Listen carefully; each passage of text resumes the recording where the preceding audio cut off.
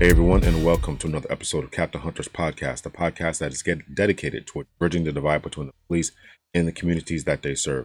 Many episodes we have focused on the community, many episodes we have focused upon the police. Today, we're going to focus upon the community once again, and we're going to have a difficult conversation about something that has affected many people in different professions. A lot of times we think, and we have talked about on this show, different suicide rates amongst police officers, but today we're going to focus on the suicide rates and even just the dealing with self-doubt and the anxiety and depression that many others in other professions deal with and face and have on a constant basis. Certain professions that we would not think have high suicide rates, such as police officers, well, we not already, such as doctors and nurses and lawyers. These people in these professions also deal with self-doubt, anxiety, depression, and yes, suicidal ideations, thoughts, and attempts. Sometimes those attempts are unfortunately successful. So today we have Dr. Nicole B. Washington going to help us to understand all this and unpack all this and just have a great conversation about it. She joined us on Facebook Live. I really appreciate her coming on. Remember, we do Facebook Lives every Monday, 7:30 p.m. Eastern Standard Time. Every Monday. Why do I keep want to say Sunday?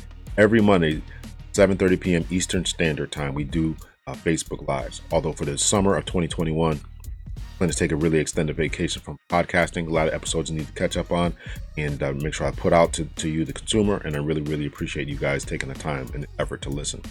So we're going to have a great conversation with an actual psychiatrist today, as she has dealt with many people in different professions, in particular the mental health profession, who are dealing with and suffering from depression and feelings of self-doubt and all that type of thing. She's a consultant, she's a speaker, she's a real doctor. Read to you her bio right quick. Dr. Nicole B. Washington earned her doctorate from osteopathic medicine from Oklahoma State University.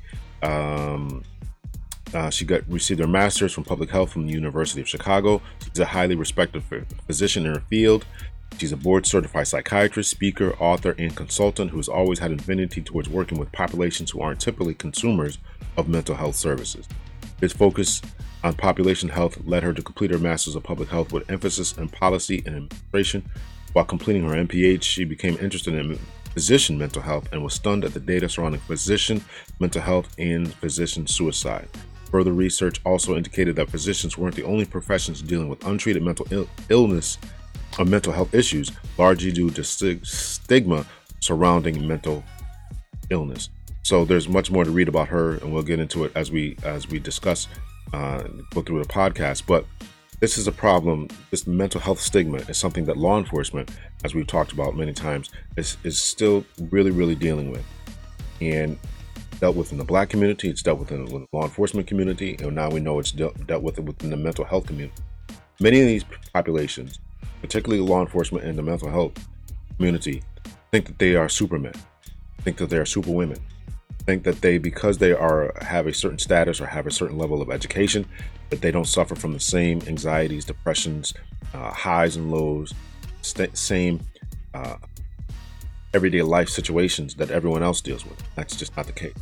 So we really need to break down the stigma around mental health, and so that way we can save the lives of people who are dealing with it, save them a lot of pain, trouble, and get them the help that they need if they really just believe and know that other people, no matter what their profession, are still dealing with and suffering from mental health issues. So I really appreciate Dr. Nicole coming to join us once again every Monday, 7:30 p.m. Eastern Standard Time, talk about different issues. I really appreciate her coming on the show. So without further ado, ladies and gentlemen, you all know the typical, the routine announcements that I give. Make sure you follow us, rate, subscribe, share. Follow me on Instagram, CPTL Hunter, Twitter, CPTL Hunter. I'm also on LinkedIn, Lawrence Hunter. Also on Facebook, Captain Hunter's Podcast, YouTube, Captain Hunter's Podcast as well. So without further ado, ladies and gentlemen, here is the episode with Dr. Nicole B. Washington.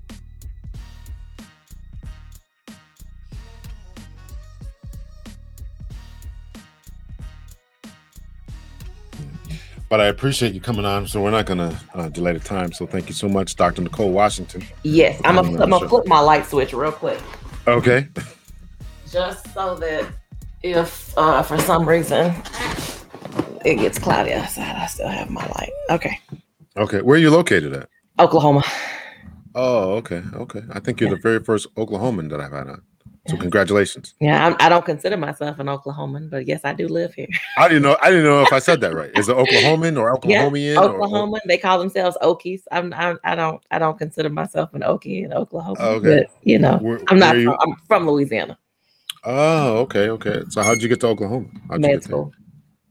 Med school? And I Oh just yeah, yeah, stayed. yeah. Just stayed. Okay. Thought I'd Okay. leave. I stayed. Okay. All right. All right. Well, thanks so much for coming on the show. I really, really appreciate it. And if you would just take a moment there just to tell us about yourself, you Oklahomian, you. Oh. Right. Right. So I am born and raised in Baton Rouge, Louisiana. So I consider myself a Louisianian and not an Oklahoman. Even though I have been here over 20 years now, my kids are Okies as they call themselves here. But I, for some reason, I just can't let it go. I can't commit to being an Okie. So I still claim Louisiana. A lot of my family's still there. But I went to Southern University in Baton Rouge, went to HBCU, and just kind of had this desire to be a doctor since I was 4 years old. You know, the little doctor kits and I pretended to check people's blood pressures and reflexes, and my family they were willing participants and just let me do all that. And so I just, from that age, I just kind of knew like that was what I wanted to do. I knew it. I knew it. I knew it. Didn't know psychiatry was gonna be on the radar. I just kind of assumed I'd do something like pediatrics or deliver babies or something like that. It never occurred to me in a million years that I would be doing psychiatry. So that was kind of a surprise, even for me, that was something that I fell in love with and kind of found a passion for. I don't know if most people know this. When you go to medical school, traditionally the first 2 years are classroom work.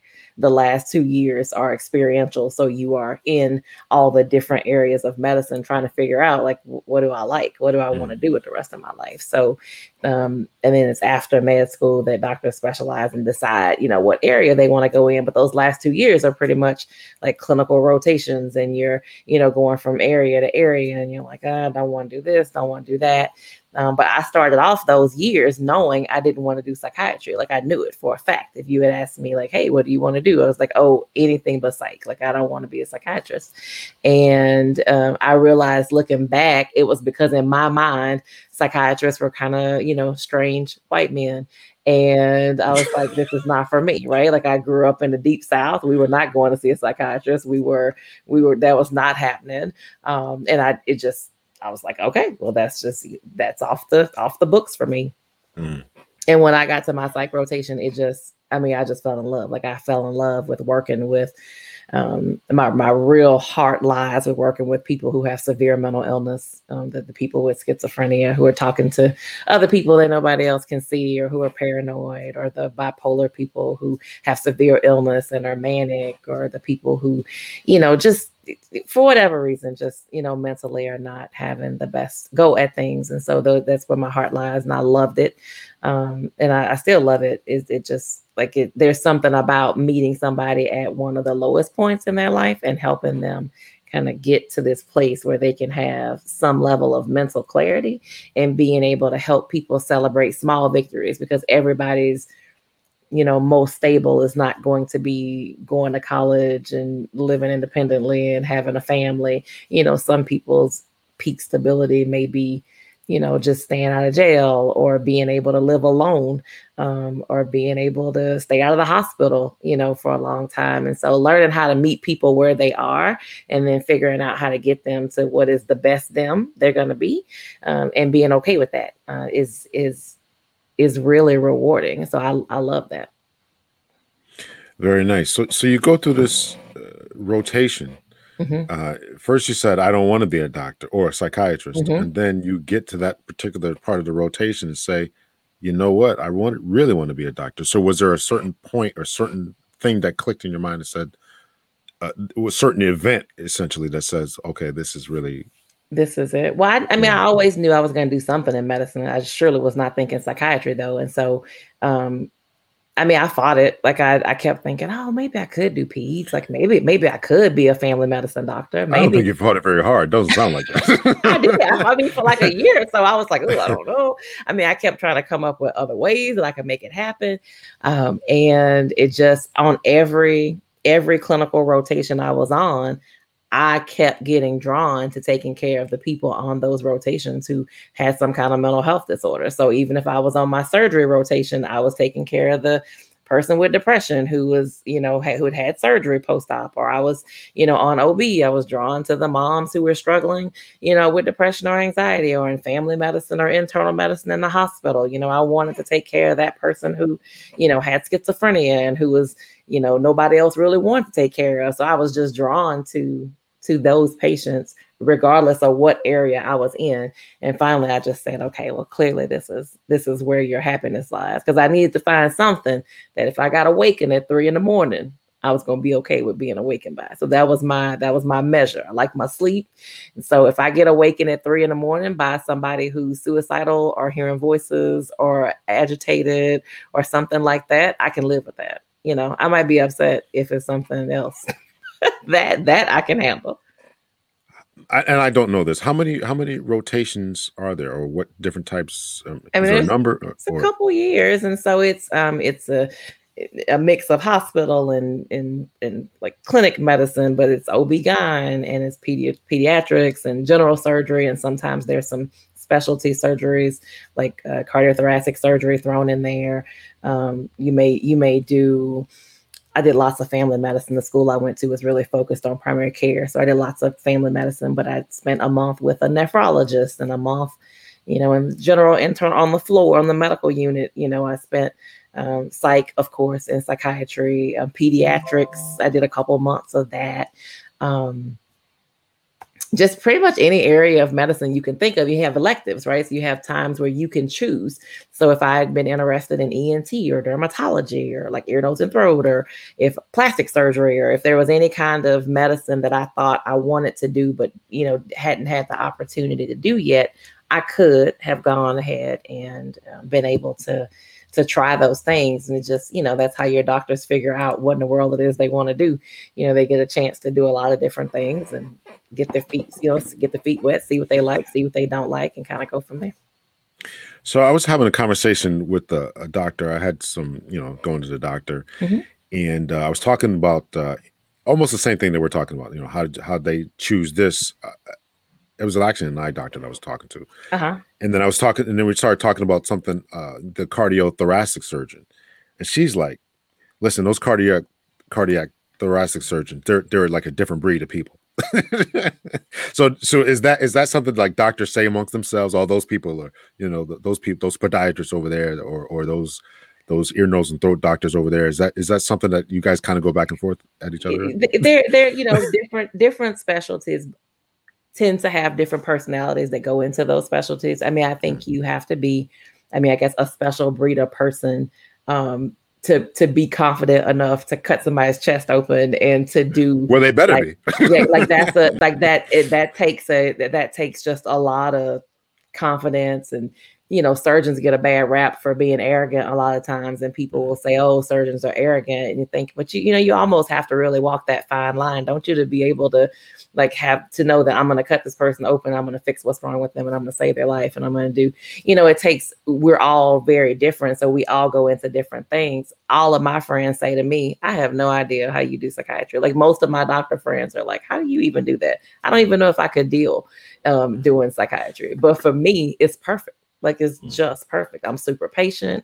I'm not real quick to react to stuff. So it just fits. It's just like, okay, well, that's fine. Is that what we're gonna do today? All right, that's what we're gonna do today.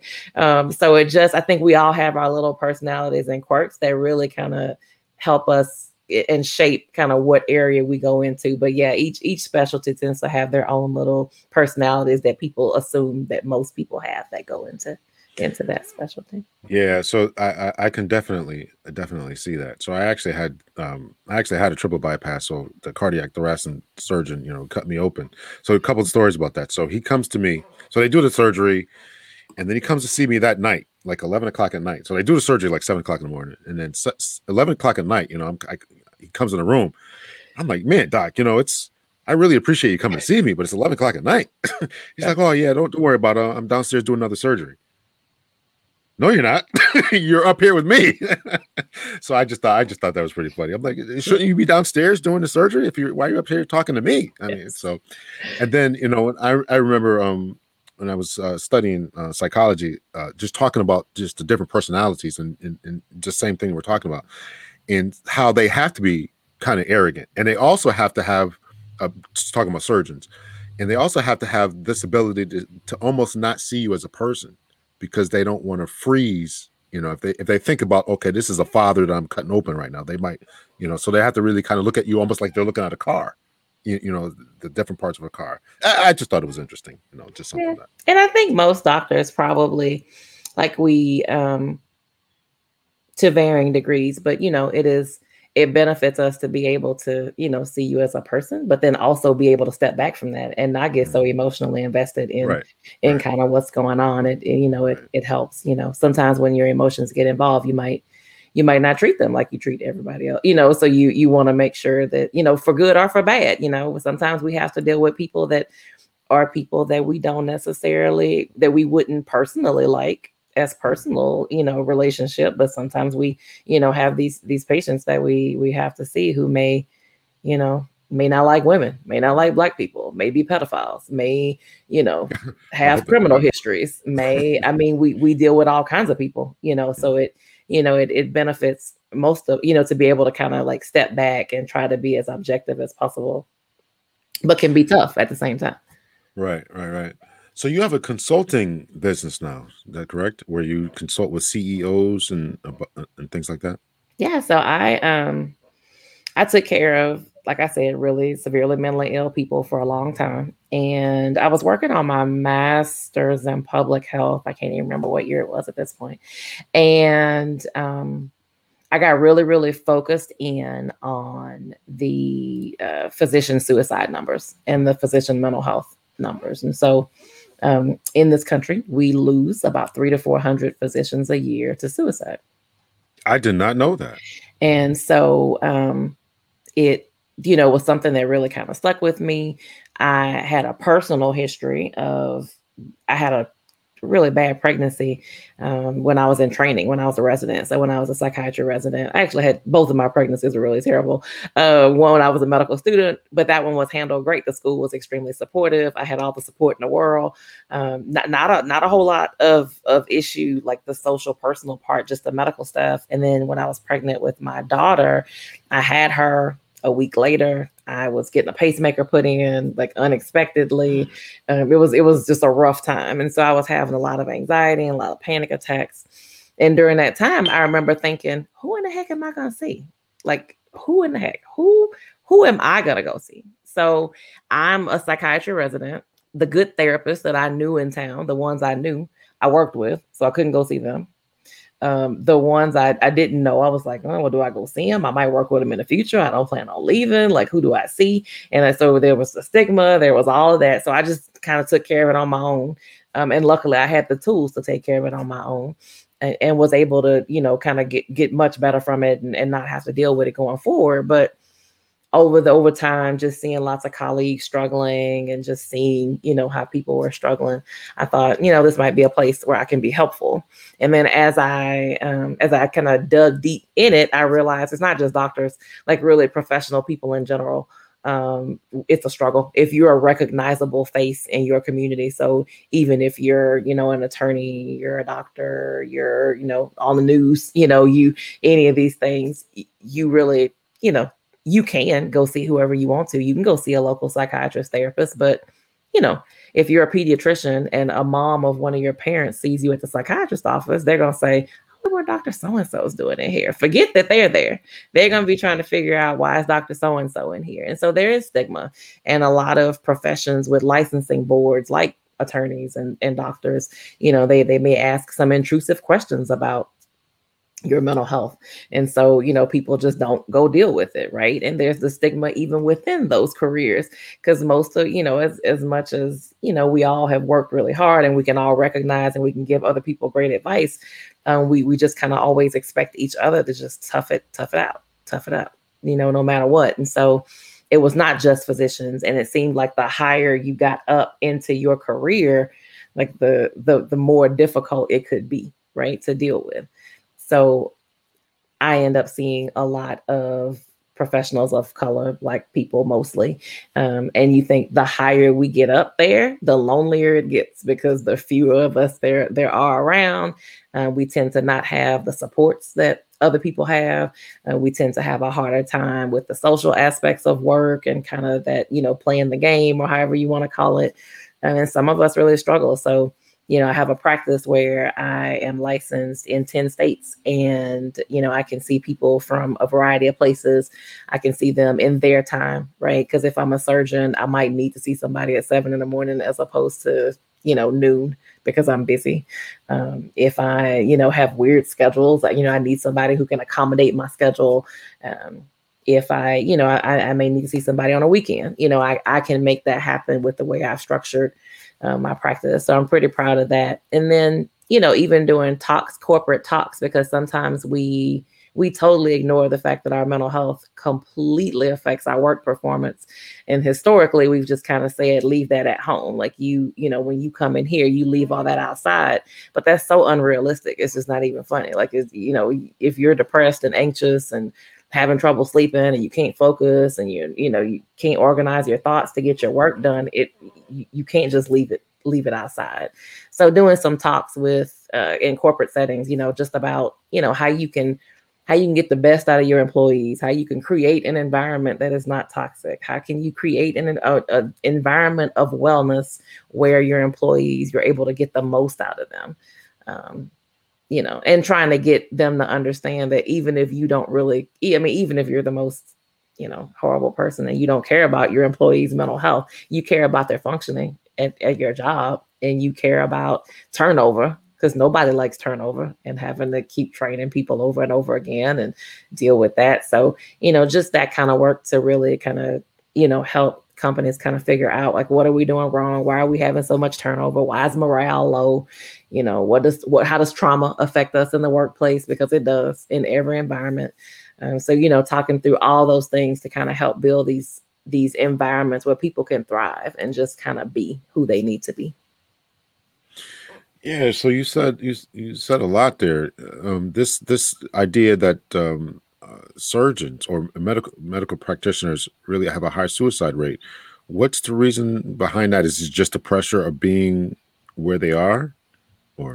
Being in a caring profession is tough. So we have just the typical burnout stuff, but there's a lot. There's a lot. There's a physician shortage. Doctors in general are asked to do, more with less. We have, it seems, lesser and lesser amounts of time to get people seen, because that's the way the systems are set up for the most part. Having to churn people, turn them in and out and be quick and speedy. And then we have electronic records now, which are stressful for some people. It was a lot easier. I was kind of at the point in training where we transitioned in the middle of my training, where I went from paper charts to electronic records. And it was a huge difference. Like, it's a difference between me having a chart and being able to sit and kind of look at somebody and talk to them, versus, having to be here typing and the person's over here, and you're trying to keep up because, I don't want to spend several hours after work trying to finish my note because I was looking at you while you were here and not typing. And so there's lots of paperwork and lots of demands. And, in general, I think people don't always view doctors in the most favorable light all the time. There are a lot of times where, there's going to be, bad apples in every group, but it sometimes seems like, doctors in general sometimes get a bad rap. Like, people think, oh, they're just out for the money and they're doing this for the money. And there's all these rumors about, oh, they're getting paid extra for this and that. And it just, people get very frustrated with us. if we don't give them exactly what they're wanting or give them the diagnosis they want or able to make stuff happen when they want it. So there's a lot of stress that goes in there. And a lot of and just like, I mean, doctors are people. So we doctors have depression, right? But we're not really trying to go deal with it for a variety of reasons, mostly stigma and time and lots of reasons there. And so when those things don't get checked, they cause problems. Yeah, I'm hearing a lot of stories, a lot of similarities between that profession and law enforcement. I mean, there's the Mhm. stigma of not going to get checked. In law enforcement, there's a stigma of not going to get dealing with your mental health because you can almost lose your livelihood. You have your gun taken away, depending what state you live in and the rules. You can have your gun taken away and be sat down, put on administrative leave. I would assume probably almost the same thing with the medical profession too, as well, right? Not necessarily like getting put on. I mean, if you have a problem and you're not able to take care of patients, then you may. I mean, you may. Like, we have to think about public safety is number one.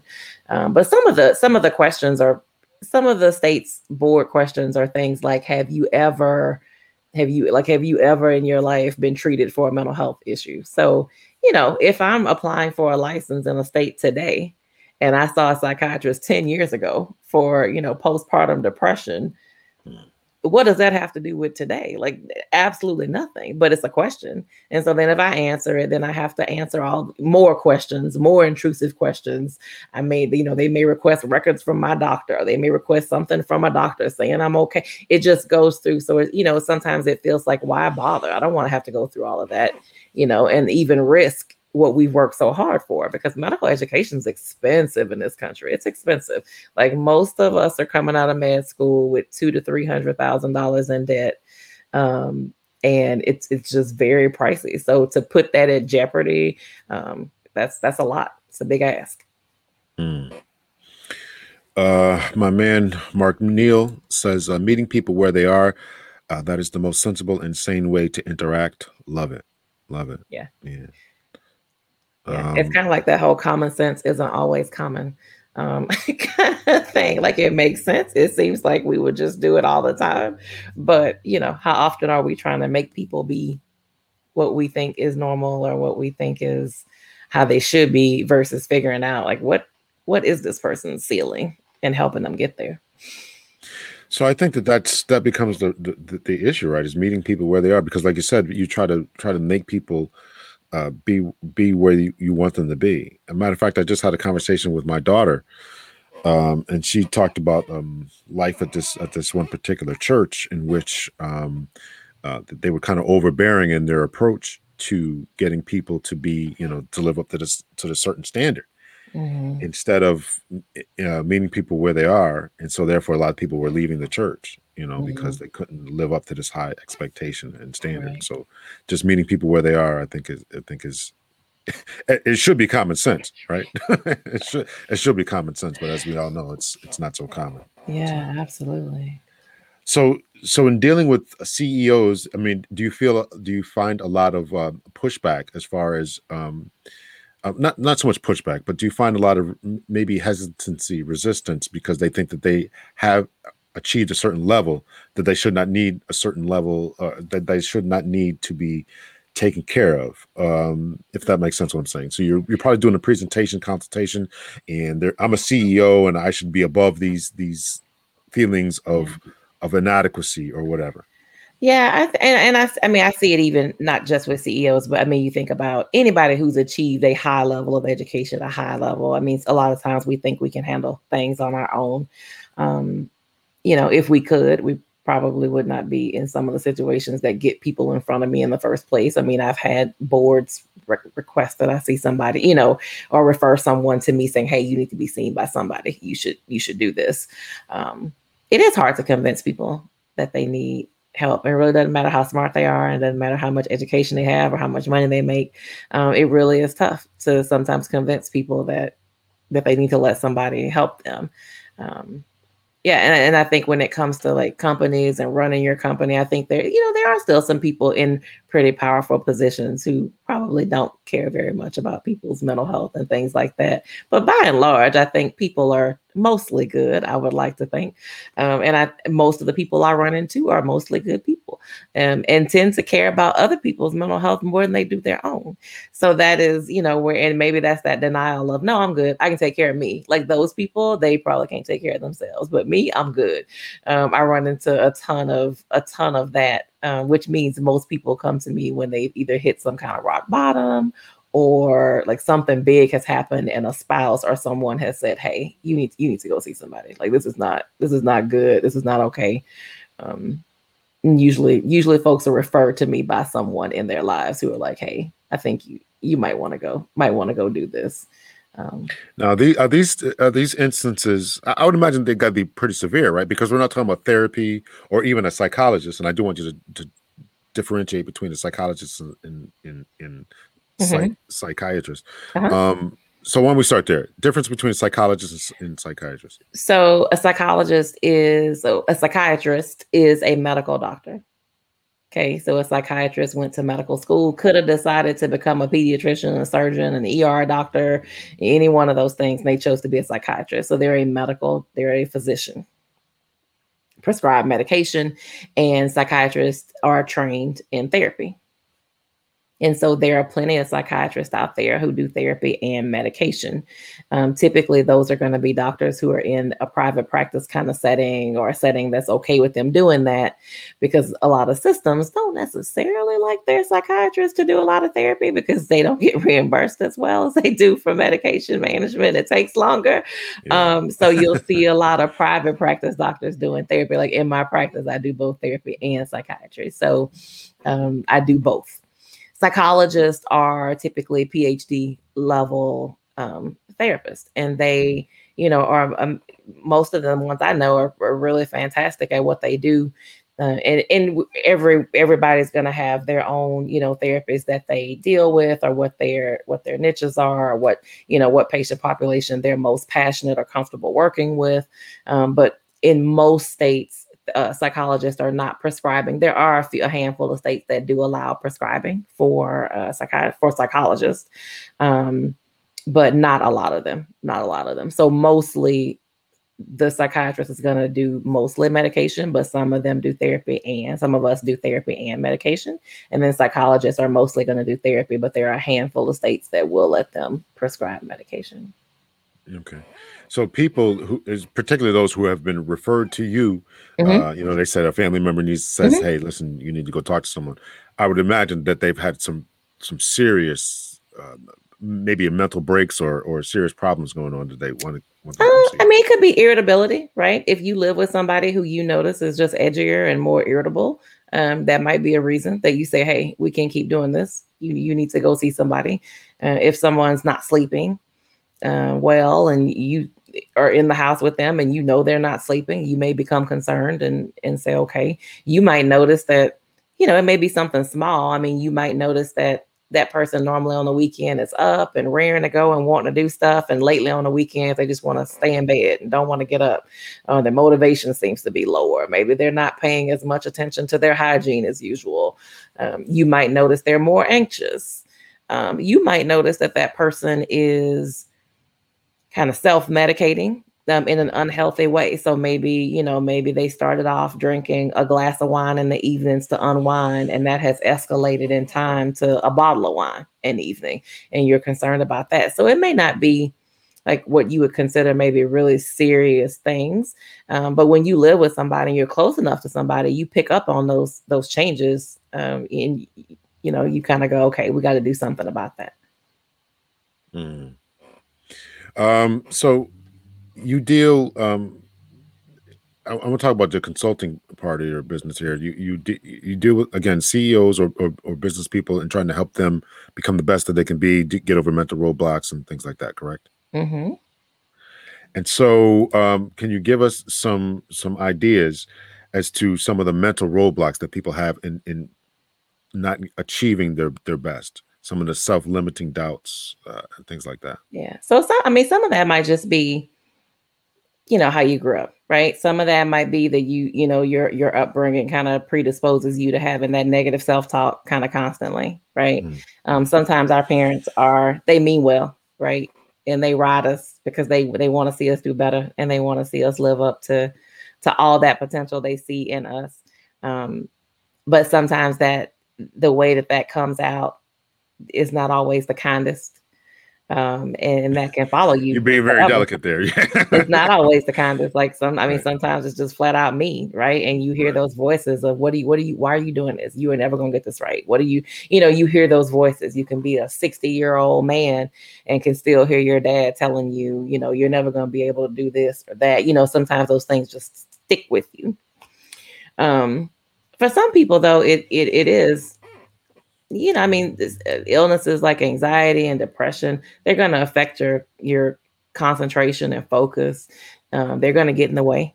If you have a job where you have to be able to multitask and you have to be able to, go from thing to thing, if you have to be able to handle unexpected things quickly, and that's going to be tough for somebody who has some depression or anxiety going on. It interferes with those skills. It interferes with memory. It can cause you to be a little edgy and irritable, which is going to interfere with your ability to kind of interact with the public or with your coworkers or your supervisors. It's going to interfere. It's going to get in the way. People who have significant trauma histories, um, you know, there's this, we talk about this thing in mental health called adverse childhood events. And basically it's a way of kind of taking a person and looking at their childhood experiences and seeing how these adverse childhood events play into kind of the person that's standing in front of you.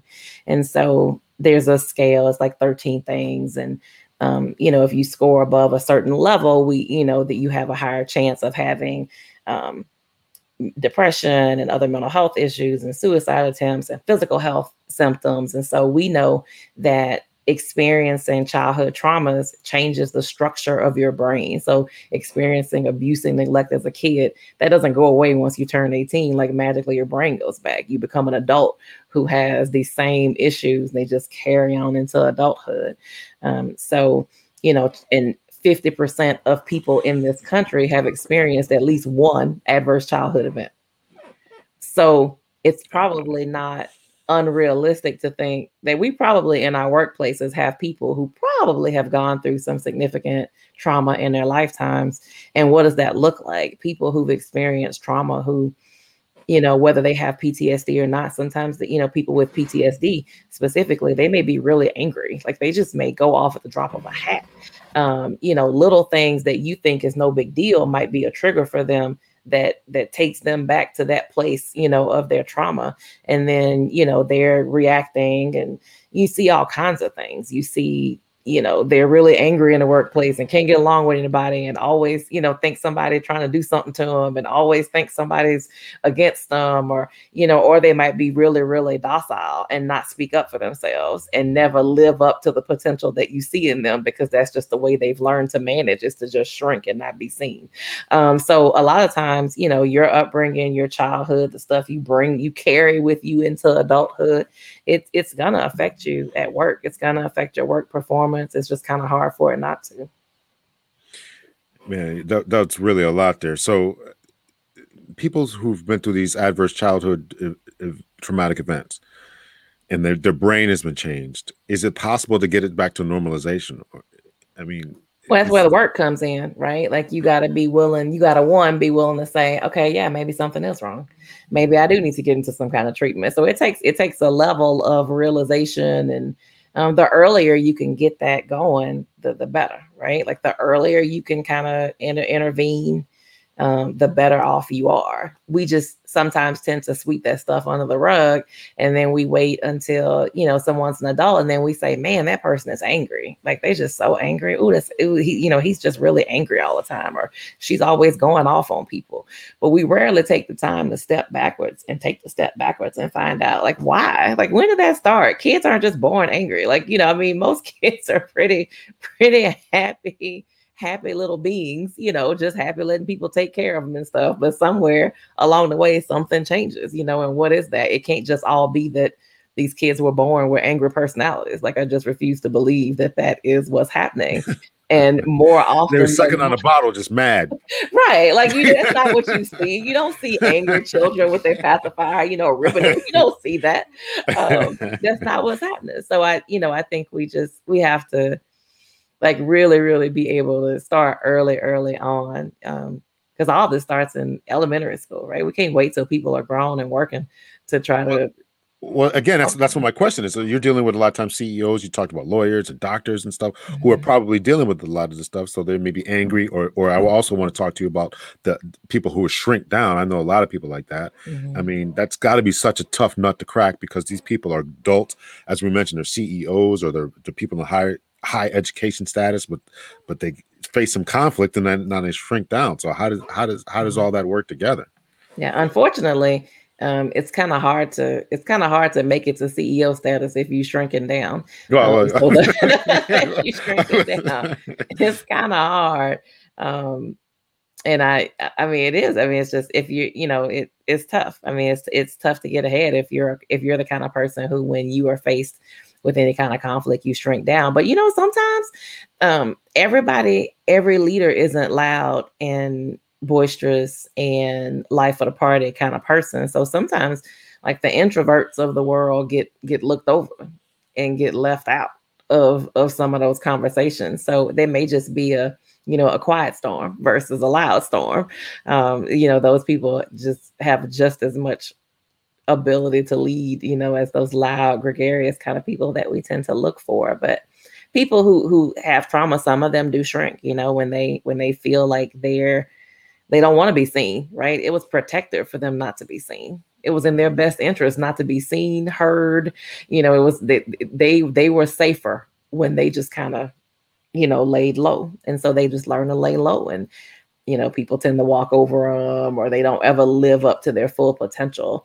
I think that's an area where, in professional settings, if you saw somebody like that, I think companies could, really, really kind of hone in on some kind of professional, like, readiness, or like coaching to kind of help build that person up, a little bit. Because honestly, the higher you get up into, qualifications and education, as far as hiring, the pool gets shallower and shallower. And so, like, you want to be able to kind of coach people up. Sometimes you find somebody you really like, but you can't do anything. You can't do anything with them because you're like, oh, I just need you to be a little more, like, a little more assertive, a little more.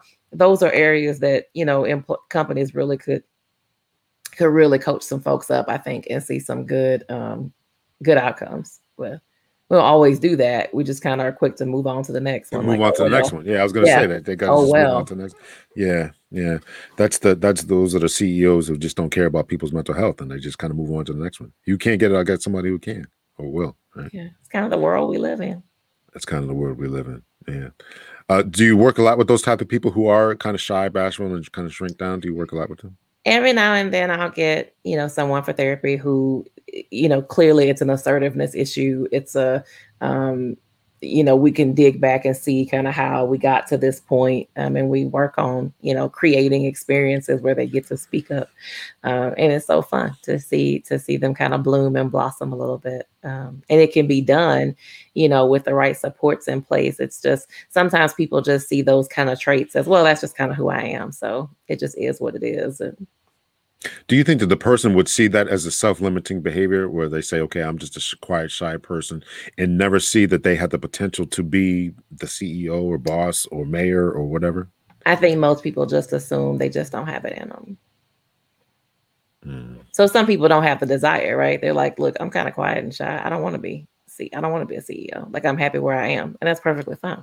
Right, right, But if right. you have that desire in you, you feel like you could do more. You just feel like these things are getting in the way. I think that's the perfect person to jump into kind of working on what that looks like and how they can, strengthen that.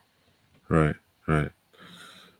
Chris has a pretty peculiar question. He says, off topic, but I'm curious if doctor is offended or troubled by patients addressing her as Nicole and not by her title. Is that something that happens to you? It just, you know what? It really depends. And I will say, You don't shrink down at those points, though, no, right? it really depends. Sometimes it doesn't bother me at all. And I think, like, going back to that, we all have, biases and things. Like, if an elderly person calls me Nicole, I literally could not care less.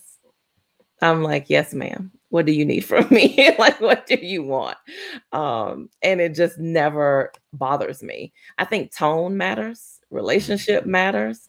Um, Sometimes, a lot of times I will say this: the people that say it to me, they will never call their male doctors by their first name, Well, I ever, was about to ask you that. It's ever. got to be sexist. Yes. Have you dealt with any type of? And I really didn't want to take it here, but I will because the question's open. Racial things where some people have not respected Oh, your title. absolutely. Absolutely. So I Okay. mean, and you can kind of tell when someone calls you by your first name, because typically if someone calls me, Nicole, and my blanket response is, and I don't necessarily know that I get offended or upset as much as sometimes I just let it go. Like, I know if somebody's, 80, I'm not going to be like, oh, you need to call me Dr. Washington. Like, that's just not happening. Because I'm just not going to do that. But, when it's somebody and they say, oh, Nicole, and I just say, in professional settings, I prefer to be called Dr. Washington. And most people are like, oh my God, absolutely. Yes, no problem. Occasionally people get in their feelings about, me even bringing that up. Like, how dare you, even say that you want me to refer to you? And sometimes I ask them, I'm like, hey, but what do you call your male doctors? Like, do you ever call any of them by their first name? Like, ever, ever. And And it what's just, the response to that? It's got it's just response. most people are like, they don't answer. I mean, they're kind of like, Yeah, there's yeah, nothing. yeah, yeah. Because we all know what the answer is, right? Like, most people are not calling their male doctors, hey Jim or hey Joe, how's it going? Like, they, you know, most people are not. We tend to, I think the title just helps to keep it professional. It's very easy in psychiatry, and so it's like I'm definitely a lot more making sure people are referring to me as Dr. Washington, unless they're, 80. But because I think it's important for them to know that our relationship is different and that I'm not a friend. People tend to tell their psychiatrists things that other people just don't know about them. So there are things I know about people that nobody knows. So the lines could easily get blurred where they would feel like I was more of a friend instead of that, professional relationship. And I have to keep that boundary really tight. But yeah, it's happened over the years. And people respond, different ways. Some people get offended that I say, hey, I prefer to be, referred to as Dr. Washington in professional settings. Some people get really upset about it. Tells me more about them than me. I just go, okay, well, that was interesting. That the whole title thing has always been so curious to me because in law enforcement, you become a sergeant. They depending again on who you talk to, they often would say someone should call you sergeant all the time. They see you in the grocery store, you got to be sergeant so and so. Yeah. So I would assume it's the same thing. And I had other doctors on, and some took the stance that you need to call me doctor all the time, because I earned this, and you earned it. Yeah. You earned that title, so you ought to be Well, I proud mean, of that. even if I see you in a grocery store, our relationship is always professional. So it's always a professional setting because we are never going to have a casual setting, right? So Okay. our relationship will never be casual. As a matter of fact, there's a code of ethics. Psychiatrists are, of all the physicians, kind of held to a higher code of ethics standard than most other physicians, right? So you think about, like, family medicine doctors can take care of the whole neighborhood, and the pediatrician can take care of all the kids on their kids' basketball team, and nobody thinks twice about it. As a psychiatrist, I am not allowed to have any relationship of any kind, professional, personal, otherwise, with someone who was a patient of mine. So I can't hire a former patient who does landscaping to landscape my yard. Like, I can't hire the person, I can't rent a property to someone who's been a patient of mine that I know about. I can't, so, like, the lines are very, very firm. And I don't ever, I mean, I don't necessarily as much get upset about it as I just think, to me, it just gets my wheels turning about, like, why is this person doing this? Like, is it because I'm a woman? Is it because I'm Black? Is it because they just don't like doctors in general? Do they have a personality disorder? Or Or do they just think, oh, we're cool, so I'm just gonna call you, like they don't mean anything by it at all. So, I mean, I usually am more so left thinking, like, okay, why is this person calling me by my first name? The older I get, the less it happens, I'll tell you that.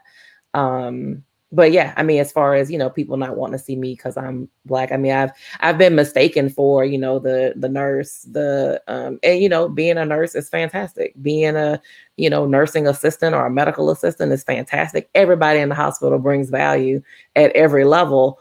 But why do you assume that when I walk in a room with a long white coat on, that I'm here to pick up your lunch tray, or that I'm the nursing assistant who's coming to check your vitals? Like, no, it's not how this works. So yeah, it happens all the time. Yeah. Do they to prepare you for that type of thing? Do I talk about that in med school? About No, they don't. And I think we've avoided race in general in medical education for a long time.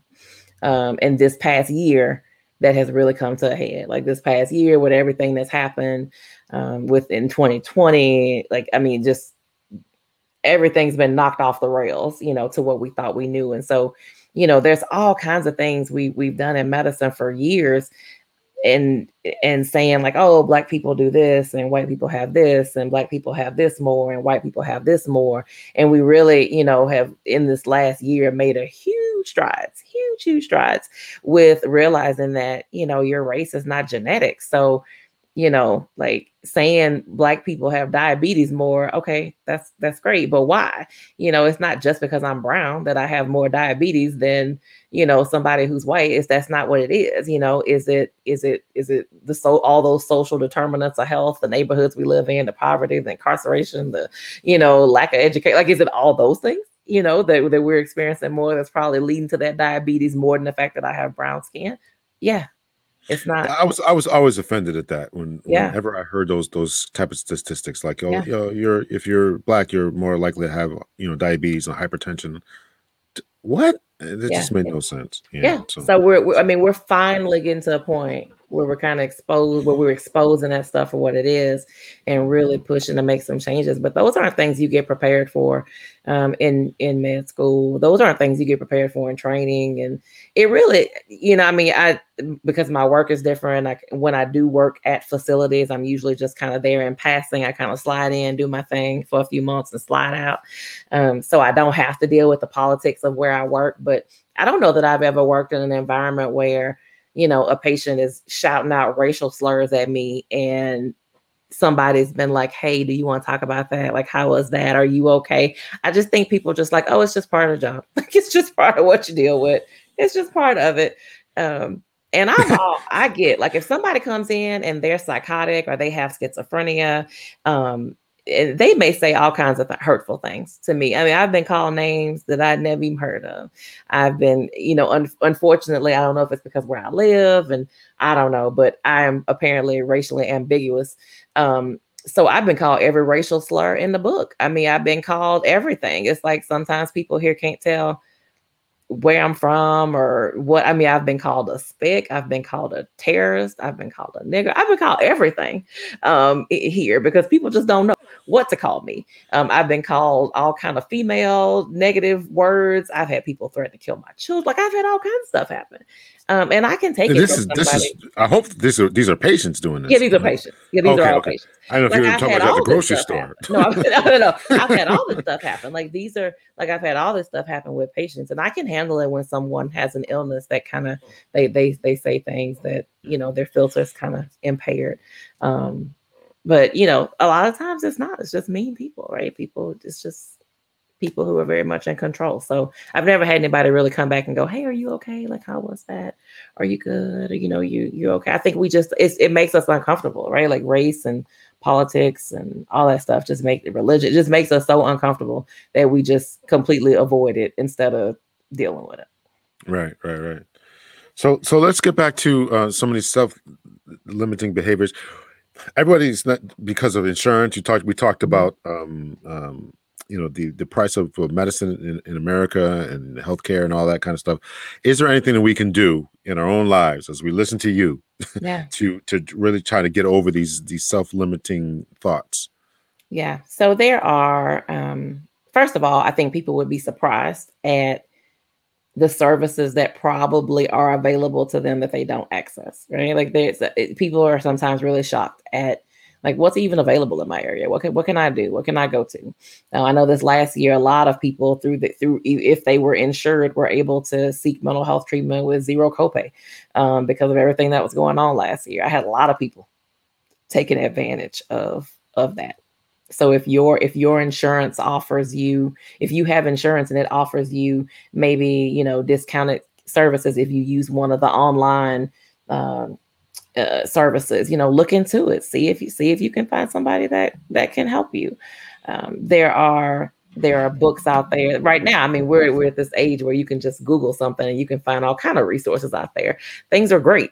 Sometimes therapists have sliding scales, right? So they'll do it based on your income and they'll slide and scale you in. Maybe you can find a place to shave so that you can do that.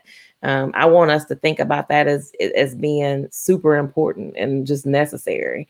And because if we can get that together, man, I mean, it's going to free up a lot of our mental space to be able to do a lot more things. So sometimes it's a matter of just sitting through like what does it even cost? Because I do think sometimes people have these really excessive ideas in their mind about what mental health treatment costs. Like, how much does this cost? Therapists have sliding scales. There's a website called Psychology Today where a ton of mental health people advertise their practices, and you can go on there and filter for your zip code and your like what your issues are. If you're insured, you can put that in there. If you want to see a woman or a man, or you don't care, or whatever you want to put in there for filters. And it'll show you people who have sliding scales, and they kind of tell you what their price ranges are. And you like, oh, I can maybe afford that for a few months. Like I could maybe do that. Those are things you can do. But there are tons of resources out there. There are books out there.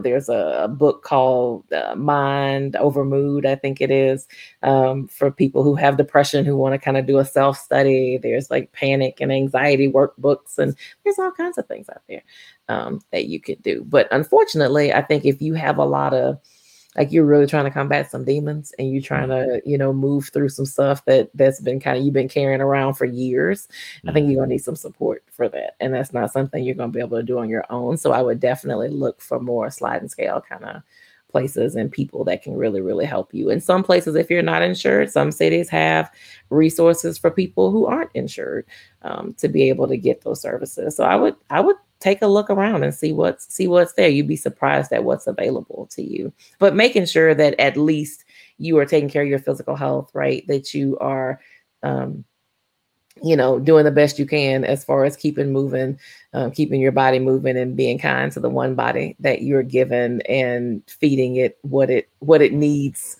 instead of always what it wants. So Well being physically active, and also just your like the kind of mental wellness things that I think you can do. That doesn't matter how much money you have or how much time you have. Is one, being mindful of the people that are around you. Right? Sometimes the people that are around us are so unhealthy, and they just add to our stuff. Like, we just keep going and pulling in the same kind of folks into our life. We just keep pulling in the same kind of people that are causing the same kind of problems. And so just being really mindful. I'll say I have learned over the past several years to be so protective of my personal time and who is in my space and who I allow to like be in my air with me. And it has caused me to have to distance some people that I've been rocking with for 40 years. It's caused me to have to distance some people that I share DNA with. It has caused me to have to really kind of do some serious reflecting on the relationships in my life. But I mean, at the end of the day, when my personal time is peaceful, like I'm protecting my peace at all costs. And I tell people that all the time. And I say it at the end of the podcast. Sometimes I sign emails, protect your peace sometimes, but it's expensive. Like, people think it's just pretty easy to protect your peace, but it comes at a cost. Like, you got to cut some folks off to do that. Some people, that's certainly not easy. And that's No, actually a really, really good point, is that it's never easy. And because people don't want to cut off their family, we've been told from time immemorial that family's everything. Family be there. Blood is thicker than water, but sometimes the family are the biggest toxic Yeah. So it's stressors in this toothpaste. life. So it's toothpaste. Also thicker than water.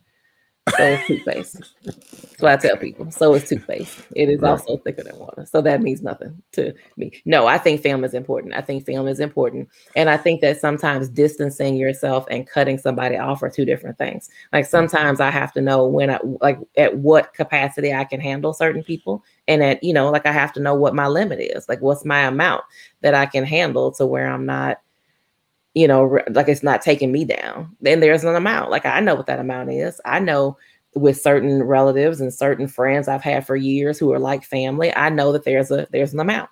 And so I have to know for me what is that amount, and I have to be comfortable figuring out what that is and kind of distancing myself when it gets to that point. We're not really good at setting boundaries with people we care about because we just we just have been kind of like, oh, well, that's just how Uncle so and so is. Like, it's okay that he calls you fat every Thanksgiving. Like, that's just how he is. You just have to take it. And I'm like, no, that's not okay. Like, Uncle so and so needs to go have a seat. Like, I'm not gonna do this. Like, I'm not gonna be abused by people who are supposed to love me and care about me. I'm not gonna do it. So we figure out, is it our expectations we have to manage because we know Uncle so and so is going to call us fat every Thanksgiving, but yet every Thanksgiving we are surprised and appalled and upset, like we didn't know it was coming. Like sometimes it's us and our expectations. We keep expecting people we love to be different than who they've shown us they are, and sometimes just even the acceptance of going like, okay, Uncle so and so is going to say this, and I'm not going to pay attention, and I'm gonna go on to the next room, and this is what I'm gonna do. And I mean, we just have to like curb our expectations of people, work on boundary setting with folks, but just like protecting your space. Like home should be your space that you go to recharge in whatever way you need to recharge. And if somebody is getting in the way of your home space, we got to work on that. That's well said. Can you tell us about your podcast? Yeah. So the podcast is called the C-Suite Confidant. C-Suite are like the CEOs, CFOs, CMOs, COOs of companies, but really it's for any business professional. So it's for any professional who is working in one of those higher level positions, or any professional. Most of my listeners are Black, and we just talk about whatever, all things mental health, wellness. The episode that's coming out here in the next couple of days is about COVID anxiety. So it's about somebody, because people can DM me or email me, or they can leave a voice message on the website. They can leave questions that they want asked, and someone asked a question about, having COVID, and they're having a lot of anxiety related to the fact that they had COVID and kind of getting back out in the world, and what do they do about that. And so I'm just going to talk about all the levels of anxiety dealing with COVID, and we'll talk about that. But we've talked about, somebody most recently said they had an employee they thought was lazy, and we talked about how sometimes anxiety can be paralyzing and can look like laziness. And so, how we want to pay attention to those things. So really it's just a place where anything that can affect the mental health of the busy professional is fair game. So we'll talk about anything. I think I'm gonna start opening up to where if people have questions, I might bring them on for the episode, and talk. We can talk about their question on the episode. So it's a labor of love. I was sharing with you earlier that I had done it. I started it, and then it wasn't feeling right. It felt terrible, and I stopped doing it for a while, and then I revamped it, and I feel much better about it now. And it just for everybody listening, the lesson I learned in that was to kind of just like cut out all the noise, like just do what brings me joy and brings me fulfillment. Um, and now that I'm doing that, it feels much more comfortable and it doesn't feel as awful. So I'm just really trying to lean into things that give me fulfillment and make me happy, um, and not be so concerned about what other people are out there thinking, because somebody's going to resonate. If somebody's going to hear it, it's going to resonate with them. We all have our people. Um, just a matter of finding who yours are. Very good. Thank you. Well, I really, really appreciate you coming on the show and spending some time with us and imparting some wisdom into us. I really learned a lot. Thank you. Appreciate it. No problem. No problem. Thank you for having me. It was nice to meet you. I don't see any questions or comments. Chris is saying healing a soul is a special kind of bond. Thank you for your service, doctor. Oh, thank you for that. And it's Doctor's Week this week. I think tomorrow's Doctor's Day. Oh, okay. If you happen to see your friendly doctor in the next couple of days, tell him Happy Doctor's Day. We will certainly do that. Except if we, yes, I was going to say make sure we don't call them by their first name. But we have to make sure that we do that all the time. It's always a professional environment, which I thought was actually very amusing. Well, the relationship is always professional. Yeah, it's always professional. And as a psychiatrist, trust me, when people see me, they pretend like they don't know me, and I pretend like I don't know them. So I don't really see a lot of people people aren't like, hey, it's Dr. So-and-so. Like, people are avoiding me like the plague. I don't see anybody in public. They don't want people to know that they're seeing me. I guess not. Well, again, that's well, I don't want to continue on, but that continues the stigma, though, right? I mean, they don't want them to know. It does. We got to get. What's your advice? We'll end off with this. What's your advice for ending the stigma about mental health? Whether it's a psychiatrist, psychologist, a mental health therapist, talking about it. We have to talk about it. Like, we as people in the world have to get comfortable just talking about it. Like, if you're having a bad mental health day, or if you're if you are struggling, just being comfortable talking about it. If you do go see a therapist and you get benefit from it, like, not being afraid to say, yeah, I was dealing with some of that and I went and talked to somebody, and just being real matter of fact about it. Like, I think if we could be more matter of fact about it and not be more matter of fact about it and not be so negative. We call people crazy all the time, and we like, oh, that girl act like she bipolar. Oh, she got this, or oh, he is crazy and he was doing this. And we just gotta give people some grace and kind of support people through stuff. We gotta quit poo-pooing people. Like, when people tell us, oh, I'm feeling depressed, or I feel like I don't want to live, and the first thing we'll say is, you don't mean that, or you don't feel like that. You'll be all right. Go to sit down. Or you need to go pray about it, right? Like, we are not telling people to pray their diabetes and heart disease away, but we are always telling people to pray their mental health stuff away. So we just need to be supportive and just talk about it as matter of fact, as we talk about, oh, I went and, taking my blood pressure medicine, or went and got my sugars, gotta go check my sugar before I eat, or, we just need to make it so matter of fact that it's not that big a deal. Very good. Thank you so much for coming on. Thank you so much to all the guests, to all the people who commented. And Lavonda's right. We do need more psychiatrists of color. We need more mental health workers of color. Period. Like, we need us to be what the population is. Like, if we're 12-13% of the population, we should be 12 or 13% of healthcare workers. Do we know what that is? Lavonda's is actually a mental health therapist herself. Do we know what that number is for psychiatrists? I don't know what it is for psychologists. I do know that of all physicians, Black women physicians only make up 2% of all physicians. So we're falling way low on the. Are there recruiting efforts? I know for law enforcement, they specifically had us going out for recruiting. Are there any type of recruiting efforts to get people to go to school and take up mental health? Yeah, I think just medicine in general. I mean, we're just physicians in general. We need more Black doctors, period. Like, we need more people are more likely to go see somebody who looks like them and they identify with. And a lot of us are more likely to be the ones to take care of us. So, we need more of us in all fields. There's a organization, a movement, Black men in white coats. They just had a really great documentary. If you haven't seen it, you should go check it out. And try to watch it.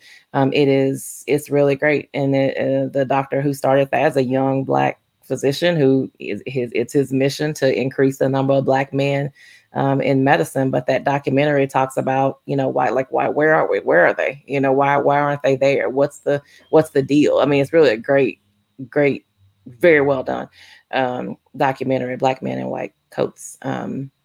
Yeah, so we're constantly pushing, but right now, Black men, we definitely need to be pushing people into medicine early. So we need, I don't know, shadowing opportunities, and they need to know they can, right?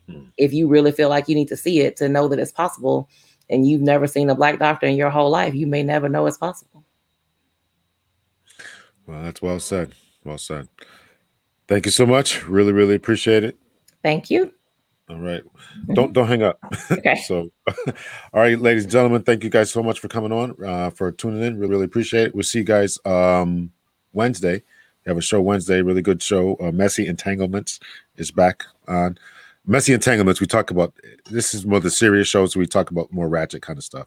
So, oh, that sounds fun. I'm gonna come back for that one. I'm gonna come back for that one time. You had to bring me back for that one time. We'll talk about that. It's this. We talk about the just different crazy stuff that we get ourselves into as far as relationships and all that kind of stuff. So yeah, I'll send you the information so you could. I don't know if you want to be a guest on it. We got to try to keep you professional and stuff. So, yeah, but you can certainly come on and comment. It's fine. Yeah, it's fine. It's fine. Okay. All right. We'll see you out then. Okay, take care.